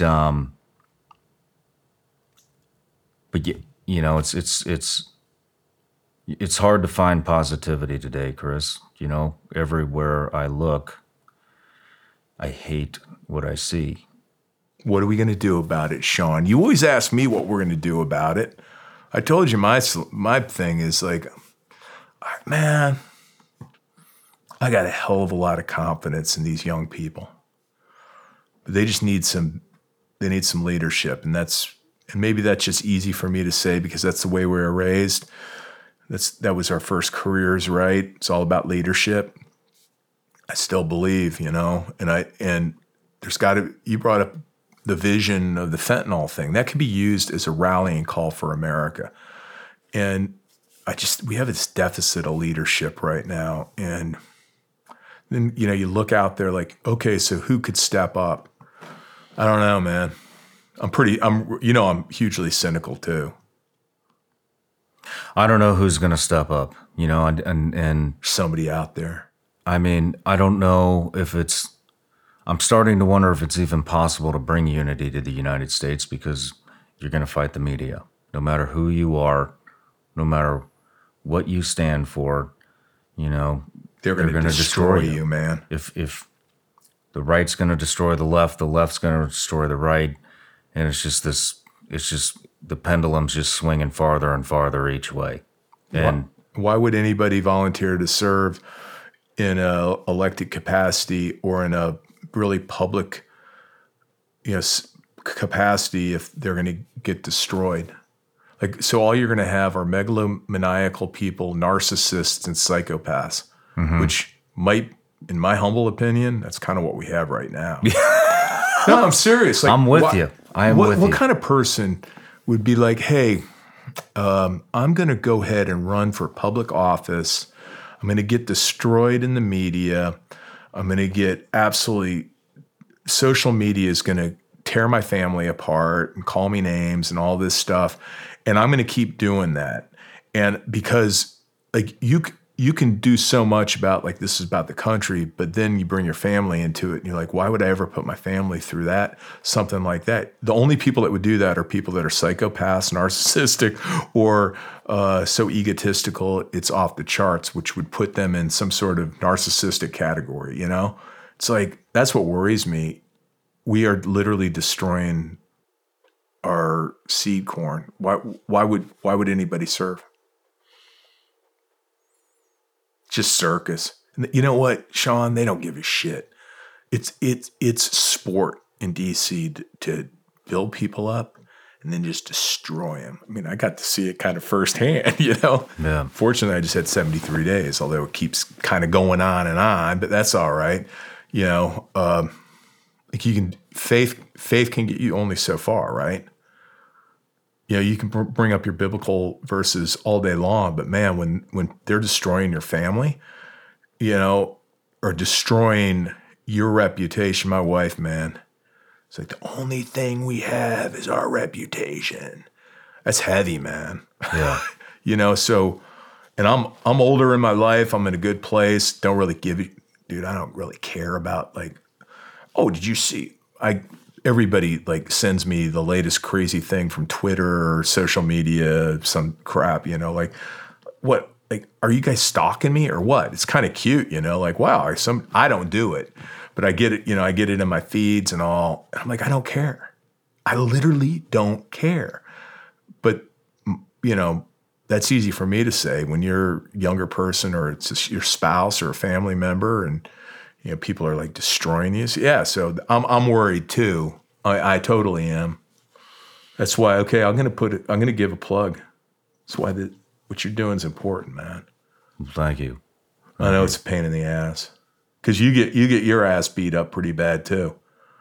It's heavy. It's heavy conversation, you know? Yeah, you know? And then you got your boy now. So, you know, your wife, she's like, whatever. Yeah, you know, paying the bills. It's good. Love you. Proud of you. But then all of a sudden, can you imagine your boy gets his first cell phone, right? You're not going to give that shit to him until he's like 12, right? Oh, it'll be later than that. When are you going to give him his cell phone? I don't know. Yeah, we haven't crossed that bridge. Yeah, that'll be a fun one. You know, instead of him going to sneak cigarettes behind the house, he'll be sneaking his cell phone that he has stashed like in a concealment device. Yeah, you know, one of the topics that I'm really diving into this year, we haven't released anything yet, but we've got a couple in the can that we're getting ready to release, is the sex exploitation, sex trafficking piece. Mm-hmm. And, you know, there's 366 million videos of kids being exploited sexually in this country. That's rotating around today. That's insane. So I interviewed one of those guys, his name's Matt Murphy, and he said, when you give your child a phone, not only are you giving your child access to the world, but you're giving the entire world access to your child. And that really resonated with me. And I'm going to take that very seriously when it comes to raising my kid. Yeah, well, that's good because you're going to go off grid because that kid is going to have can you imagine the pressure? In our day, it was like what kind of shoes you wore, whether you had enough money to buy Levi's as opposed to Kmart, you know, jeans. That was my thing. You know, like, oh, can you afford Nikes? Oh, you know, my mom, she'd be great. Go, we're going to go get you shoes. And we'd go to, you know, Famous Footwear or some crap. And I get these, you know, shoes. And I'd be like humiliated. I can't wear those, you know. Now I can't imagine younger people now, the stresses and the pressure they're under to with just being connected and all that. So you're going to tell you, that'll be good. I want to see that one. I'll come back in 10 years. Invite me back in 10 years if I'm still alive. I'm going to be like, hey, Sean, how's it going with the cell phone for your kid? He's what? He's 11 and a half now. Yeah. What do you think, man? I don't think I'm going to give it to him. Did you ever get a fake driver's license? Oh, yeah, definitely. Like, I got to learn, like, I'm all about, like, my crazy fascination is like money laundering and all this illicit activity. I don't know why. Well, there's a reason why I was involved in some stuff, you know, where we had to think about stuff like that, right? So my kids, you know, they got the fake license, right? Where they literally send off to China with a photo. They get back like first rate. I was like, wow, man, that's impressive. And like I like the kids' tradecraft. They get like a P.O. box. It wasn't coming to our house, or they'd have it sent to somebody else. Your son will be having his cell phone. He'll have a burner phone. I'm sure he will. You know what I'm saying? I'm sure he will. Good luck with that. It's important. I know. I'm glad I'm out of the kid raising business. I don't know how you do it these days. All the challenges, just all out there. And you're right about the child exploitation videos. Holy crap! I can't even imagine, man. It's running rampant and nobody's talking about it. There's only 8,000 law enforcement officials throughout the entire world trying to do something about this. In the world. Horrifying. Yeah. There's 366 million videos just in this country. That's 8,000 in the world. Well, that's why this AI thing just bugs me. We commercialized it so much. I love that ChatGPT. Hey, so can I give you a hint? We were talking about having to give public speeches and all. My party trick now is I go to ChatGPT and I'll write in motivational speech for whatever, and it kicks out 3 paragraphs. I'll read them. They suck, but it's really funny. And I'm like, that's ChatGPT. I'll give you the real speech now. Yeah. But, the thing with AI that worries me, and I'm not like Elon Musk thinks going to take over, like kill us all, although it could. As long as we allow, how much more information do we need to have? Like Facebook started as this beautiful thing that was going to connect the world. Remember? It was glorious. Nothing to worry about here. Tearing apart our country, screwed up elections, you name it. Like, how much more damage can that thing do? And you're hearing the same thing with artificial intelligence right now, right? Like, oh, it's all good. Don't worry about it. We're a mature organization. We would never, as soon as you put that money behind it, that thing is going to get perverted, and we do have no idea what the second and third order effects of this thing are. You brought up all the crazy stuff online right now. Can you imagine where this thing could go? So, well, it's going to cause a decline in population for sure. So in Japan right now, they're way ahead of us in AI, and as far as like commercial use and stuff. And so in Japan, they're having online sexual relationships with, I mean, it's all artificial intelligence. What? Yes. And so what's happening is the fertility rate, the sperm count in males is dropping because you've heard the term, you don't use it, you lose it, right? Uh-huh. So sperm counts of males are declining, fertility rates in females declining because they have these AI sexual relationships. Now they have a declining population. That's going to happen here. I think it's going to take out entire industries. What do you need a writer for a TV show anymore? You don't. You have ChatGPT. You can generate an image. I mean, we've all seen the images of Trump getting arrested. We've seen images of Biden. Wasn't the Pope and his puffy? That was a good one. Yeah. I couldn't believe that one, actually. But then they showed his hand. They're like, it's a fake because his hand is a little off. But they figured out how to manipulate it now, too, because it always comes down to you can always identify off the hands, right? And they're like, oh, no, we got that now. Yeah. And we're in this age of disinformation. How easy would it be to create something of, I don't know, the President of the United States saying we're going to war with China? And it was all bullshit generated off artificial intelligence. I think it's going to take over the entire medical industry. They're already saying that they can plug in these symptoms in your DNA into these AI things and it'll diagnose you, like that, which is partially it's a good thing, but why do you need doctors? Hey, so what did you find out about your doggone heartburn? You had that looked at yet? I did. We're good to go. You good? Well, I'm having surgery. I'm getting scoped. But by an actual doctor, not an AI bot. Well, it's only a matter of time, man. But yeah, it scares. It does. It scares the shit out of me, and there's so many things that I'm not thinking of, already. But I mean, it's going to wipe out entire industries. I mean, it's going to get to the point where I don't need to have you come down here. I can just say, hey, generate me an interview with Chris Miller, former Secretary of Defense. And it'll just come out crazy. Talk about. It'll come out crazy talk, Sean. Yeah. It'll be funny.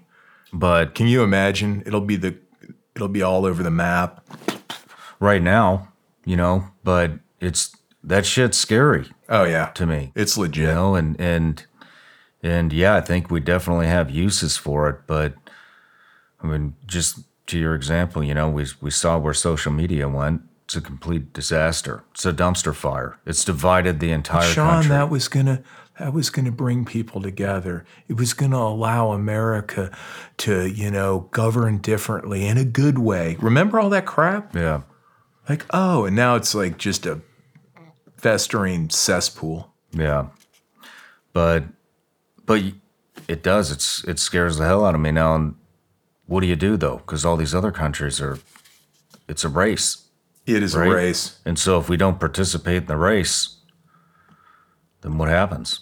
Yeah, I just think let's put in a couple guardrails.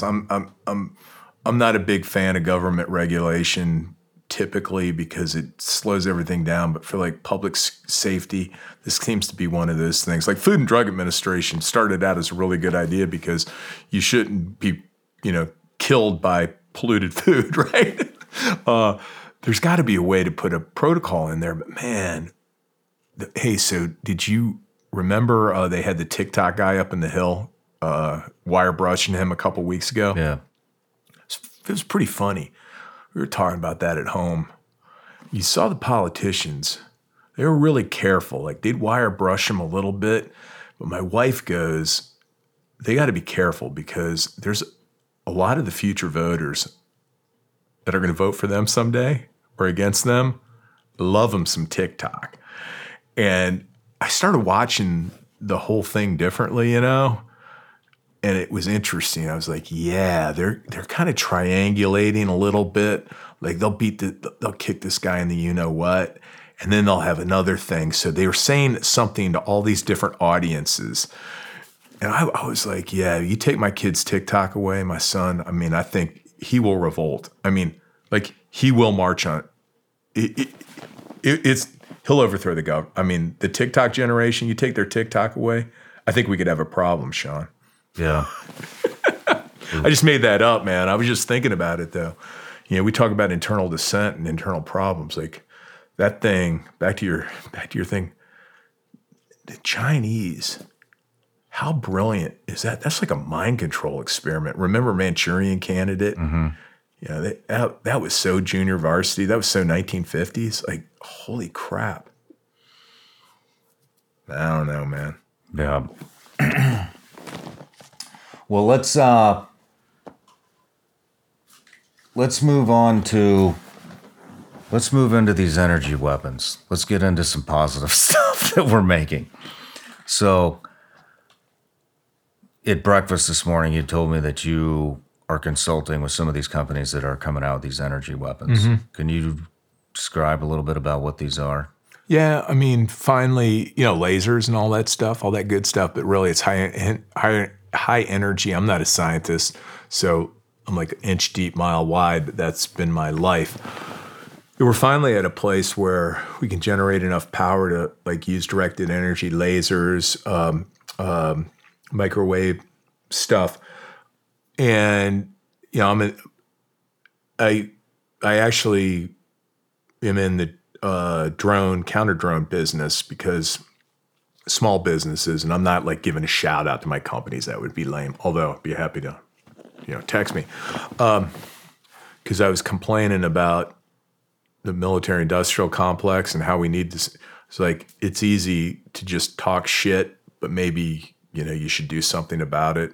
I'll fail, but I'm going to try to, accelerate the adoption of next generation technology to defend the United States. And it's drones, man. I mean, what they're doing with drones in Ukraine on both sides is just the start, right? It's going to a whole next level. You ask like, what's the future of warfare look like? There's going to be a huge uncrewed, unmanned thing.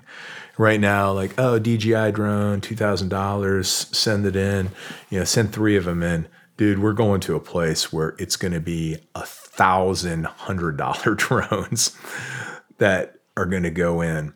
And so the interest is, how do you destroy swarms of cheap, uncrewed, unmanned vehicles that are just swarming at you. And we're finally at a place, the laser's not the answer right now, because it can't get enough shots. But this high energy microwave thing, basically, the scientists have figured out a way to basically put up a wall of energy that when anything within a microchip, an electronic circuit hits that thing, it's done, right? It's kind of like electronic EMP. Really? You talk about EMP on some show, haven't you? Yeah, a couple of them. It's essentially a mini EMP type thing that doesn't like go what was that book? 1 second after, 1 day after, 1 year after, whatever. Yeah. That's a good book. So there's a way to modulate it right now and to use these weapon systems. The problem comes down to energy, right? To generate that much energy requires, in the past, would require like, oh yeah, the laser's this big and the truck that has the power generator is like, is 18-wheeler. Getting to the point now where you can generate power rapidly and you can pulse it out. We're not there yet, but it's a game changer. So are you saying we could create a wall Yes. of energy? Yes. So could we, Like some Harry Potter thing, man. do we have a wall of energy around the United States? Not yet. Is that coming? It's totally within the realm of the possible. So this is That was my point about defense against offense, remember? So these supersonic missiles that China's developing are, if we had a wall of energy, are basically obsolete already. Right. So let's go ahead and invest a lot more. Star Wars, Reagan was his idea, like we'll shoot down their missiles with lasers and stuff. That was kind of an information operation because he knew that we couldn't do that right now, but we made them think we could. So they kept spending more money and we bankrupted them. That's really what happened and how the Cold War ended. So I don't want to like overpromise, but we're on the verge of, a breakthrough with continental defense where we can protect ourselves from incoming missiles. Yes. Which is what Reagan started. So that's why I did the offense defense thing. Like the power of the defense, I think, is stronger right now. So let's stop and we need to invest correctly. And so we talked about future of war. It's not going to. There are going to be times where there are mass forces going against each other, but the start of the wars are going to be very, very discreet. They're going to be, cyber. Who knows? Maybe you said it's already started. I'm not discounting the fact that I do think that they're probing our systems, our computer systems, our industrial control systems. Absolutely, they're doing that. I think that's public knowledge, to tell you the truth. They're doing their reconnaissance phase. So that's how that shit's going to go down initially. But eventually, all that stuff's going to be, we're going to have fired all our weapons, cyber, everything else. And now it's back. What do we do now? And whoever can regenerate combat power fast enough, it's like satellites are going to get taken out, right? Oops. Satellites are going to get taken out. We're going to end up launching more satellites. Chinese will launch. Everybody will launch. And eventually, there are going to be no more satellites left because we're out of satellites. It costs a lot of money. And then it's just going to be back to the old school. And that's why the Ukrainian thing, like high tech with low tech, I think you're going to have this back and forth. But at the end of the day, it's just going to come down to duking it out. But that's a little different than the high energy weapons we were talking about. Like you need to have the ability to defend for a discrete amount of time because they're going to shoot all their stuff. And then we have to have a different plan after that. That's incredible. I had no idea we had that technology. It's coming. We have it for like we went out now and got one of the Leonidas systems and Epirus. I don't work for them, so I'm not getting any money for a public, shout out to them. I should be wearing like shit. I should be like a NASCAR Damn, guy. I was going to go buy an energy weapon, but I should have been like a NASCAR or an F1 driver and just come in here with all these like got Lockheed Martin. I'm like, hey, I'm going on the Sean Ryan show. You want me to wear your shirt? I want a wall of energy around my home. I'm the same way. So yeah, it's getting there. There'll be defenses against it, but we're about at the point. I'm a little down on lasers, and I'll get yelled at just because they take a lot of power, and it's not like in the movies where it's like you got to like have that thing on target on a key component to burn through, and they can. I mean, the Israelis have systems that they can do it with, but I'm like, that's a good brochure or a good video, like in the heat of combat. I'm not there yet, man. I'm like, that's really good when you're on this perfectly bright day, conditions are perfect, temperature 62 degrees, no wind, light, off to this way. Fly something directly towards me, and then the laser is like when that thing starts doing all this, I'm not convinced. I'll get some help with that. I'm sure I'll get some defense contractor going, oh, actually, we can do that. I'm not there with lasers yet. What's power in these? How accessible is the power? That's going to be that's the key thing is they've figured out how to generate bursts of power. And I'm not a scientist. I don't know. Okay. But that's the key thing is they miniaturized these things from 18-wheel trailers down to trailer, like a small like a trailer. I wonder what they're pulling from. Sorry, I'm geeking out on you. No, I love this stuff. Yeah, you need to get somebody in on that. I'm trying. You got any ideas? Yeah. Connect me. Yeah. I'll get them on here. They're not paying me either. I just, I don't care if they are paying you. I want to hear about it. All right, you gave me the green light. Hey, I got an opportunity for you for $50,000. I can get you on the show. Make some money. No, I won't do. I would never do that, man. To you, make some money. Somebody else, maybe. But I think that's a plus. That's some good technology that's coming out. I mean, we just had that spy. How many spy balloons just came over? Maybe they got zapped. Although they did come out and say that they did extract a lot of information from our military bases from it. Oh, I bet you they had a windfall. What do you think? I don't know what to think anymore. Man, I'll tell you what, on that one, I'm pretty black and white. This whole narrative like, oh, actually, we just wanted to see their capabilities and we were aware of it and we minimized exposure, all that bullshit. I think it's complete. I don't think so. I think they stole a march on us and they got a lot of information. I think their technology, our technology is awfully good. Even if there's half that, they got some stuff. Yeah. I don't know, but you talked about the Chinese, like why? So they're like, oh, that happened during the Trump administration. I was like, I didn't know about it. And then, so we had this, when that happened, somebody released, oh, actually this happened 3 times during the Trump administration. I'm like, I didn't know about that. I wonder if it did. So you call around and you ask people, like, no, didn't have a clue. And then then the rest of the story is like, actually, we found out after, apparently they did fly some stuff. The Chinese flew some stuff over the United States during the Trump administration. I think it was down North Carolina way. Okay.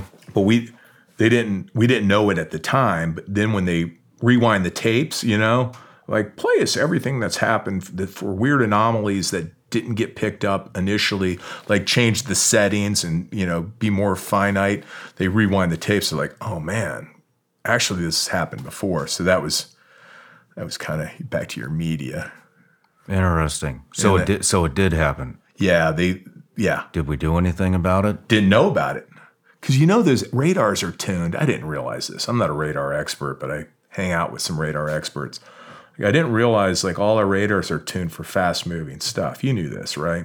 I didn't know that. Yeah. So I didn't either. By the way, I didn't either. But when it was explained to me, I'm like, why wouldn't we see a balloon? They're like, hey, dumbass. We have these world-class radars and everything is tuned for a fast-moving vehicle, a jet, whatever the case, missile, whatever the case may be. For something that moves really, really slowly, this is why drones are so effective. It's not going to get picked up because it doesn't, they've got their algorithm. It doesn't bounce into the look at this. So since it's moving so slowly, our radar systems that are automated don't ever spike, they don't ever have a warning or a trigger on it. They've, subsequently they've changed the settings, but we go into radar all day. I just stayed at a Holiday Inn Express. I don't really know much about it, but kind of learning, man.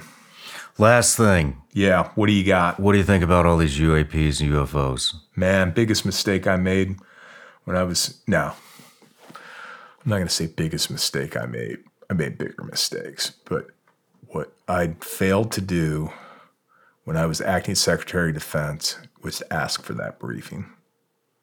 What was I thinking? I don't know what you were thinking. I got a little overcome. I got to overcome with events. I really wish I would have gotten that briefing. So you go in there, you're asking about what's it like the first day, or when Trump tells you you're going to do this. Go over to the Pentagon, you walk in, the first thing they do, they take you back to this secret room. Ultra secure room, and this 4-star general and his 2-star, assistant. They literally grab you as soon as you walk in. You haven't even put your bag down. It's like, come with us. Guess what they brief you on? You know what they brief you on? Nuclear codes, nuclear war, how that works, how you're in the chain of command for if there's a nuclear attack and how we respond. And I was like, okay, I got it. They're like, wait. This is a 3-hour briefing. It's like, this is 2 minutes in. I'm like, I got it. Nuclear war, if they attack us, call the president, give him advice on what to do, and either ask for approval to launch a counterattack or a response, have him, pull, the whole process, right? I'm like, I got it. Ooh, shit. Then they got another book like this. Okay, all right. They're looking at me like I'm crazy. And I'm like, finally, I just said, hey, listen, that's part of the job. I got it. I understand that. Did you think I was just going to become a weepy little, I can't do this? Oh my God, this is horrifying. It's this is part of the job, right? I got it. I'm comfortable. We can do some exercises later, but right now, got what I need. Got this next book. It's all about, I'm going this is, and I gave the program name, and I'm like, this is about, terrorism strikes in the United States. They're like, I got that too. I'll make the call, don't worry. They're like, okay. I said, is there anything else? You know what I should have asked for then? UAP. I said, give me the report on the UFOs. Should have done that. I'm serious, a heart attack right now. Should have done that. And nobody volunteered to give that briefing, and I wonder why. I wonder why. Why wouldn't somebody come in? Well, I think I know why. It's because they don't want other people to know. If I would have asked for it, they would have had to do it. Because I was a super user. I'm read on to everything, right? Everything. I could have asked for and for some reason I didn't ask for that. I left the administration, when things changed. And the Pentagon finally released a report. Congress required a report on UFOs, UAPs, and press started calling hey, did you ever get briefed? And that was one of those moments. I'm like, I didn't. What was I thinking, man? Should have gotten briefed on that. Where are you in the whole thing? I don't know enough about it to formulate a... You think it's possible? UFOs and UAPs? What do I think what's possible? That those could be generated by a life form off planet? Absolutely. I'm with you, man. Absolutely. I also think it could be from this planet. Oh, there's a lot of that. So, But here's what I saw just on the open source stuff. Like they're like, we had 241, I'm making that up, 241 anomalous incidents, of which 228 we have determined were the result of, whether it was it was us, opposition, something funny going on, right? I'm like, okay, what about the other 13 or whatever? Like, I don't know, man. I don't know. I think we're going to know a lot more sooner than later, but because they seem to keep coming around and hitting the media, and it's getting a lot of attention right now. But anyways, all right, I'm done grilling you. But Thanks. What do you got going on now?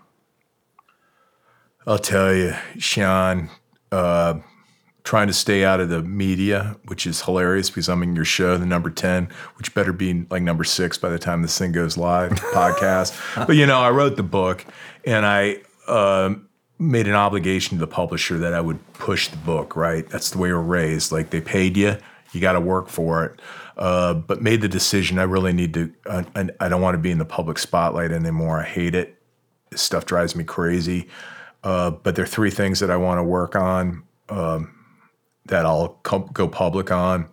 One is Afghan refugee stuff. We still left a lot of people behind on there, so I'll go out and do stuff on that. Veterans Affairs is the other thing. And the final one is Havana Syndrome, where we've had intelligence officers and special operators and diplomats and military people get hit by directed energy. And you had Mark Pulley, I can't pronounce. Yeah, Mark P. You had Mark on. Yeah, Mark? P's. Yeah, Mark P's better way to say it because I cannot pronounce his last name. Me neither. My ass. So Mark P. So I'll go public on that. What do you mean you're going? What do you think about all this? Well, What are you because involved in? I think it's bullshit, and I think the government needs to come clean. It's I've been in government long enough to see how they parse their sentences, and I'm like, everybody's covering their ass right now. Just come clean with the American public. These people have been attacked. I was very, very skeptical, extremely skeptical. Then I met a kid who got hit. I was like, and he was one of mine. Where did he get hit? I'll just say in Asia. And he described the story like you and I. He was describing an ambush, and he was one of us. So when he described it that way, I was like, okay, game on. This is legit. So I changed my whole, I was pretty skeptical at first. So I want to support that by when the government says that that this didn't happen, or they get really careful with their language now, right? We respect the feelings of those that think they've been injured. They were injured, so let's just come clean with it, right? Yeah, I mean, we just talked about these energy weapons. Now they're denying it. So I'll go public on that. Veteran stuff. I'm with this organization, Special Operations Association of America. New organization. Everybody's got their special ops charitable donation. All we do is lobby Capitol Hill on behalf of special operation veterans. Last year, key thing we helped with, this was a coalition effort, was to get Veterans Administration to accept the use of psychedelics to treat and alternative therapies to treat veterans suffering from combat-related syndromes, right? Normally, that takes 20 years in the Veterans Administration from a request for a new therapy to a new therapy being accepted. We hacked that. Special Operations Association of America with a bunch of other groups hacked that. And, I'm an old dude. You can see that.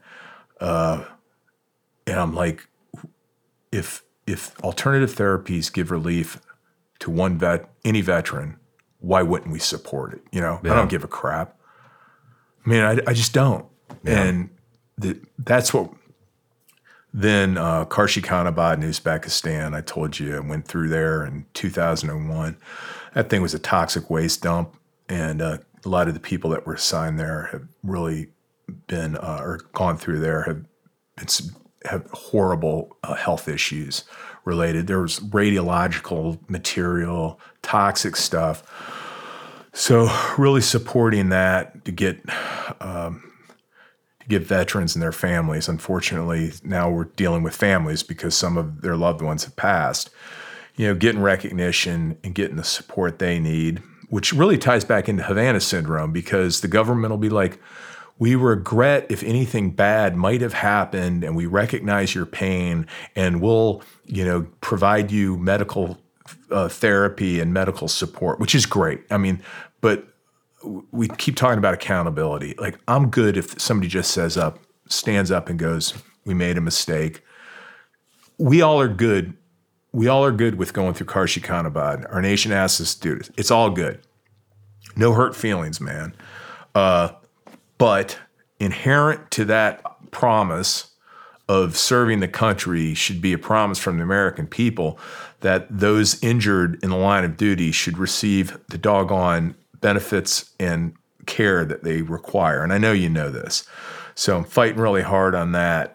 They got this burn pit thing. You remember the burn pit legislation that the Veterans Administration now, they call it presumption of a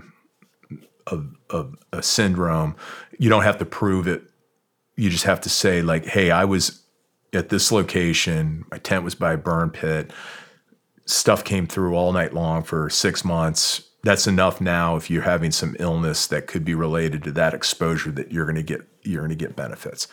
Unfortunately, Jon Stewart, a comedian who is more than a comedian, I think he's a great American, was the one who had to go up there and shame Capitol Hill and our politicians to sign that damn thing. Do you remember that? I do. And I'm like, Sean, you gotta be kidding me, man. I mean, Jon Stewart helped out the people that were on the pile at the World Trade Center and got them support and legislation passed.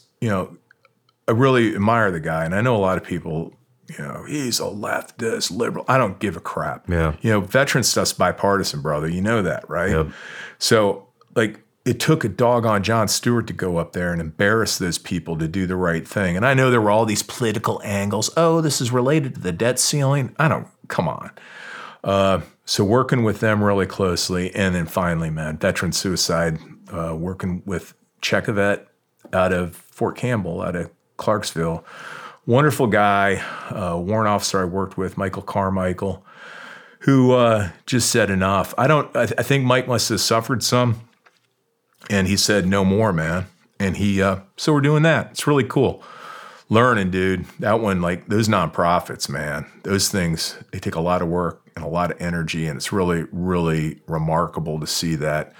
And what did they say? 16, 18 veterans are taking their own lives each day. I think that, it changes on the numbers, but, it's too many. Let's just agree that it's too many.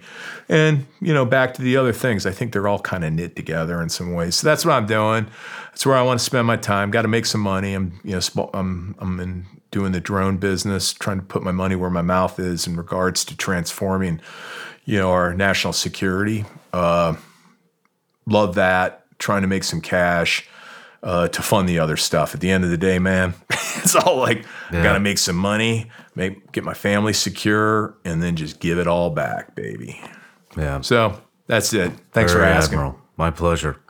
Well, Chris, I just want to say it's an honor to have you sitting across from me, and thank you for making the trip, and I hope to see you again. Wasn't kidding. Thanks for what you're doing. Thanks for being an example. It's really important, man. Veterans are helping veterans, and I think that's the most powerful thing we can do for each other. And you're leading by example, and I appreciate you. Thank you. Oh, here, man. You get a coin, dude. I get a coin? Yeah, you got to. Thank you. Yeah, I know you got tons of them, but oh man, that one, if you can sell that on eBay for like $3.50, do it. Or else I'll put it on eBay tonight. Yeah, I bet you'll probably get like 98 cents for it.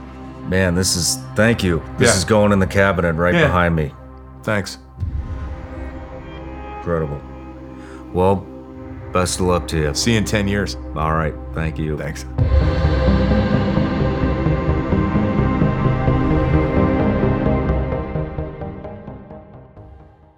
The Bigger Pockets portfolio of podcasts are worthy of your investment. We're having a real conversation as real estate investors. New episodes available every day. It's important to buy where it makes money and not necessarily where you want to travel to. Bigger Pockets, On the Market, Rookie Real Estate, or Money Podcast. The purpose of flipping is to create more cash so then you can reinvest into other types of properties. The Bigger Pockets Podcast on YouTube or wherever you listen.